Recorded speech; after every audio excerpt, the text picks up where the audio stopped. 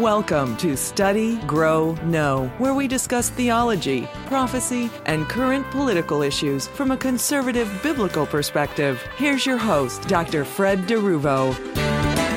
Originally, I wanted to make this series about Jehoshaphat, but then I realized there were other kings we could learn from regarding how to trust the Lord, how to do the right thing, and how to avoid the dreaded problem of pride.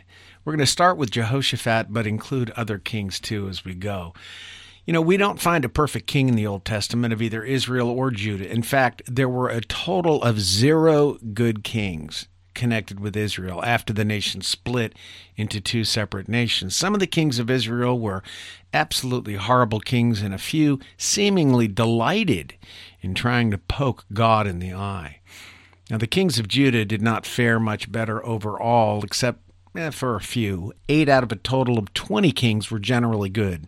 Asa, Jehoshaphat, Joash, Amaziah, Uzziah, to an extent, Jotham, Hezekiah, and Josiah. These at least attempted to follow the Lord and were successful to a degree, some more than others. Now, the one commonality for the good kings is that they deliberately chose to do what was right before God.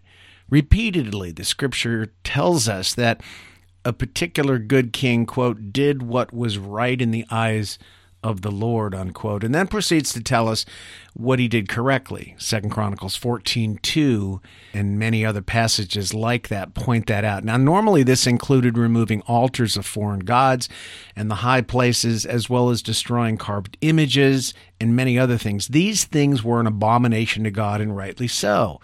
Now, we tend to think, well, gee, I would never worship a foreign god represented by a carved image. But we need to think seriously about that, because there are many things in life that can be worshiped and placed above God in importance, even though we don't physically bow the knee to that God or that thing that we crave.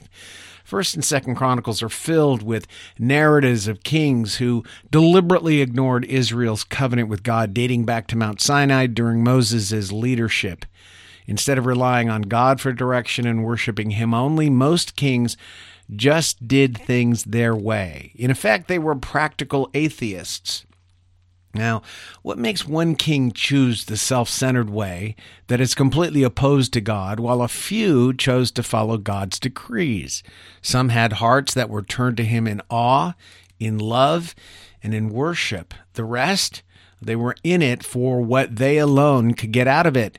And like many to most politicians today throughout the world, being a powerful leader can be very lucrative and self-serving.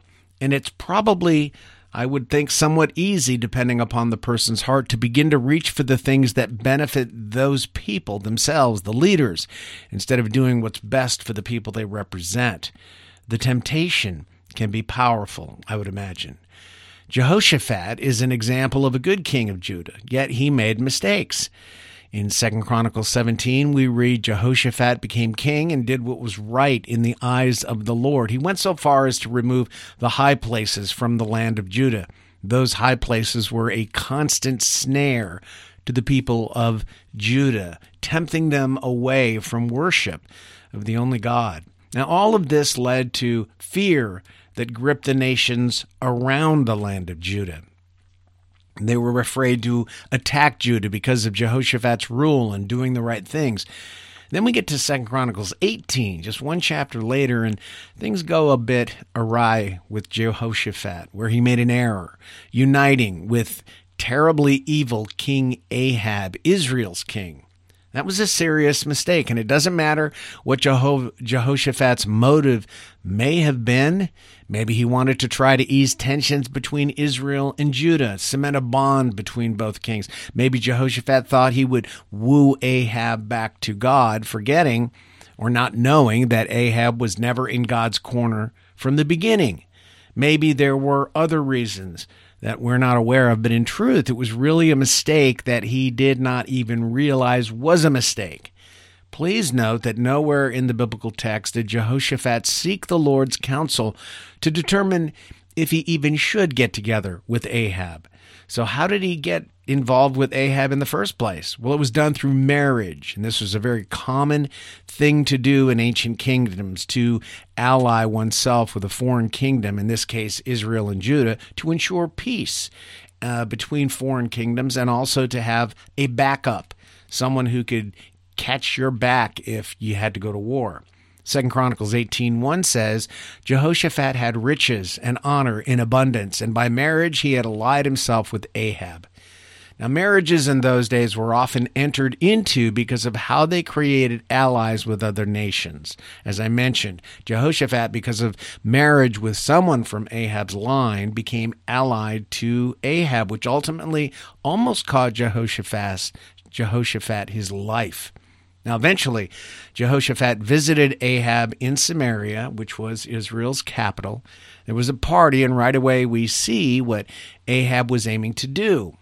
2 Chronicles 18:3 says, Will you go with me against Ramoth Gilead? That's Ahab asking the question. Well, what could Jehoshaphat say? He couldn't refuse because his marriage created an alliance with Israel, even though he may not have wanted to enter into war at that point. So he said he would, but he wanted to know what God wanted, so he insisted that they inquire of the Lord. Maybe he was hoping to hear no from God, and that would save him. However, King Ahab's prophets, I use the term loosely, all said what the king wanted to hear.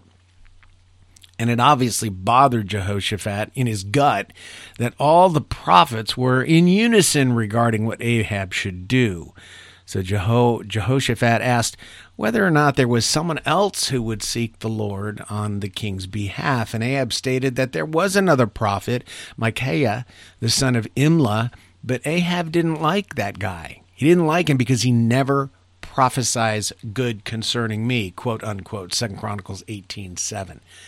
Gee, it couldn't be that Ahab was a terrible king because of how he allowed Baal to push out the God of Israel from Israel because of his wife Jezebel. Could that be the problem?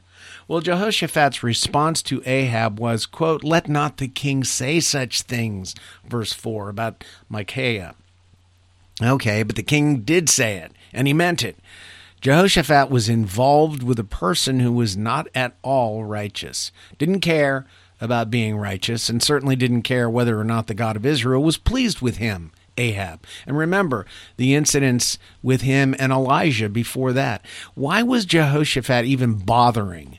Because he was literally in fellowship with an unsaved person who had no inclination to seek and serve the God of Israel, and is very likely at this moment in hell.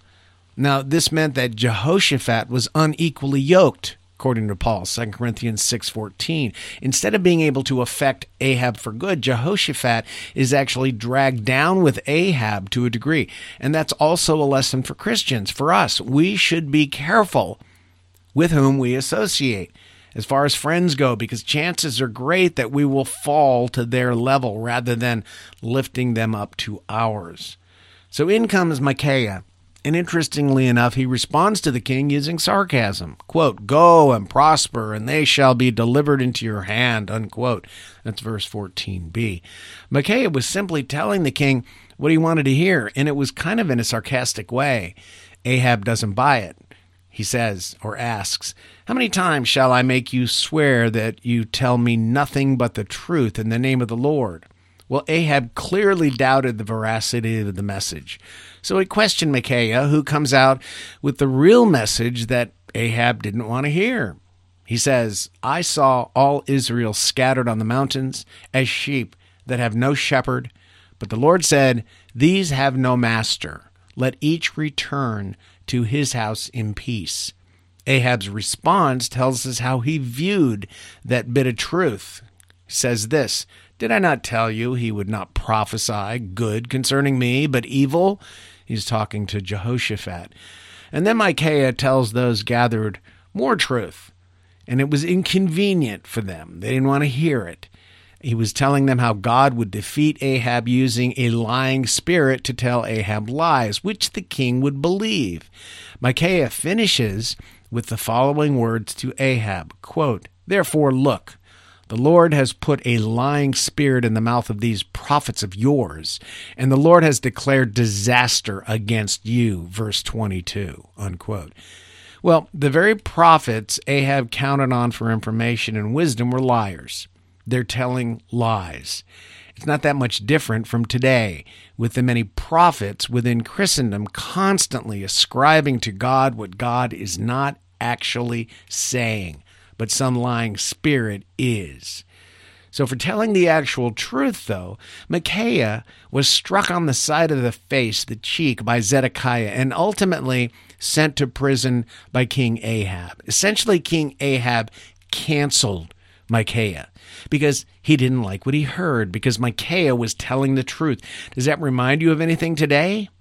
Well, truth angers people today, many people today, seems like most people today, and they will either ignore it or they'll attack the messenger who brings that truth. In fact, many become enraged when they hear the truth. This message is really clear that they're telling us, don't tell the truth, for instance, about transgenderism, that people cannot actually change their birth chromosomes, but can only appear to change genders outwardly. Don't tell the truth about COVID and the CV cocktail that has been injected into people and all the harm that has been done because of it. Don't tell the truth about America's southern border or the abysmal political situation in America and how we got here. Above all, do not tell the truth about people's need for Christ. Whatever you do, do not do that, because you'll risk offending someone and you may incur their anger. Yet Micaiah not only told the truth to Ahab, but he told the truth to Zedekiah, and the guy who hit Micaiah in the face, and what he said panned out, which proved that he stated truth. You know, it's coming to a point where the attacks against Christians and the truth in general that we espouse by our lives, by our words, will put targets on our backs, and we will become fair game for the godless. Do we shrink from telling the truth to save ourselves, or do we continue to tell the truth in spite of consequences? It's not easy. It can be difficult. It can make us feel uncomfortable and physically unsafe. But we need to ask God to give us the conviction to state the truth all the time and to override our uncomfortable feelings about that may exist. I don't want to stand before Him one day knowing that I kept my mouth shut because I wanted to save myself from potential problems. We are truly living in the days of Noah and Lot, and I don't want to be like Lot. Do you? I want to be known for an unwavering commitment to my Lord and Savior Jesus. He deserves my absolute and unfailing love, respect, reverence, and dedication to follow Him without reservation wherever He leads. He can provide the ability to do that under the pressure from the world's attacks. So in these days of increased pressure, where truth is constantly being attacked and seen as lies or misinformation, Christians cannot afford to act like some of the kings of old, who did what they wanted, didn't care what God thought about it. We need to be like Micaiah, who stated the truth regardless of what other people thought of it. We may be slapped. We may be imprisoned, but we must continue to tell the truth. Thanks so much for joining me today, and until we meet again, I pray that God will open your eyes to show you how blessed you are in Him. You've been listening to Study, Grow, Know with Dr. Fred DeRuvo. Please join us each week for new broadcasts that deal with theology, prophecy, and political issues from a biblical, conservative perspective.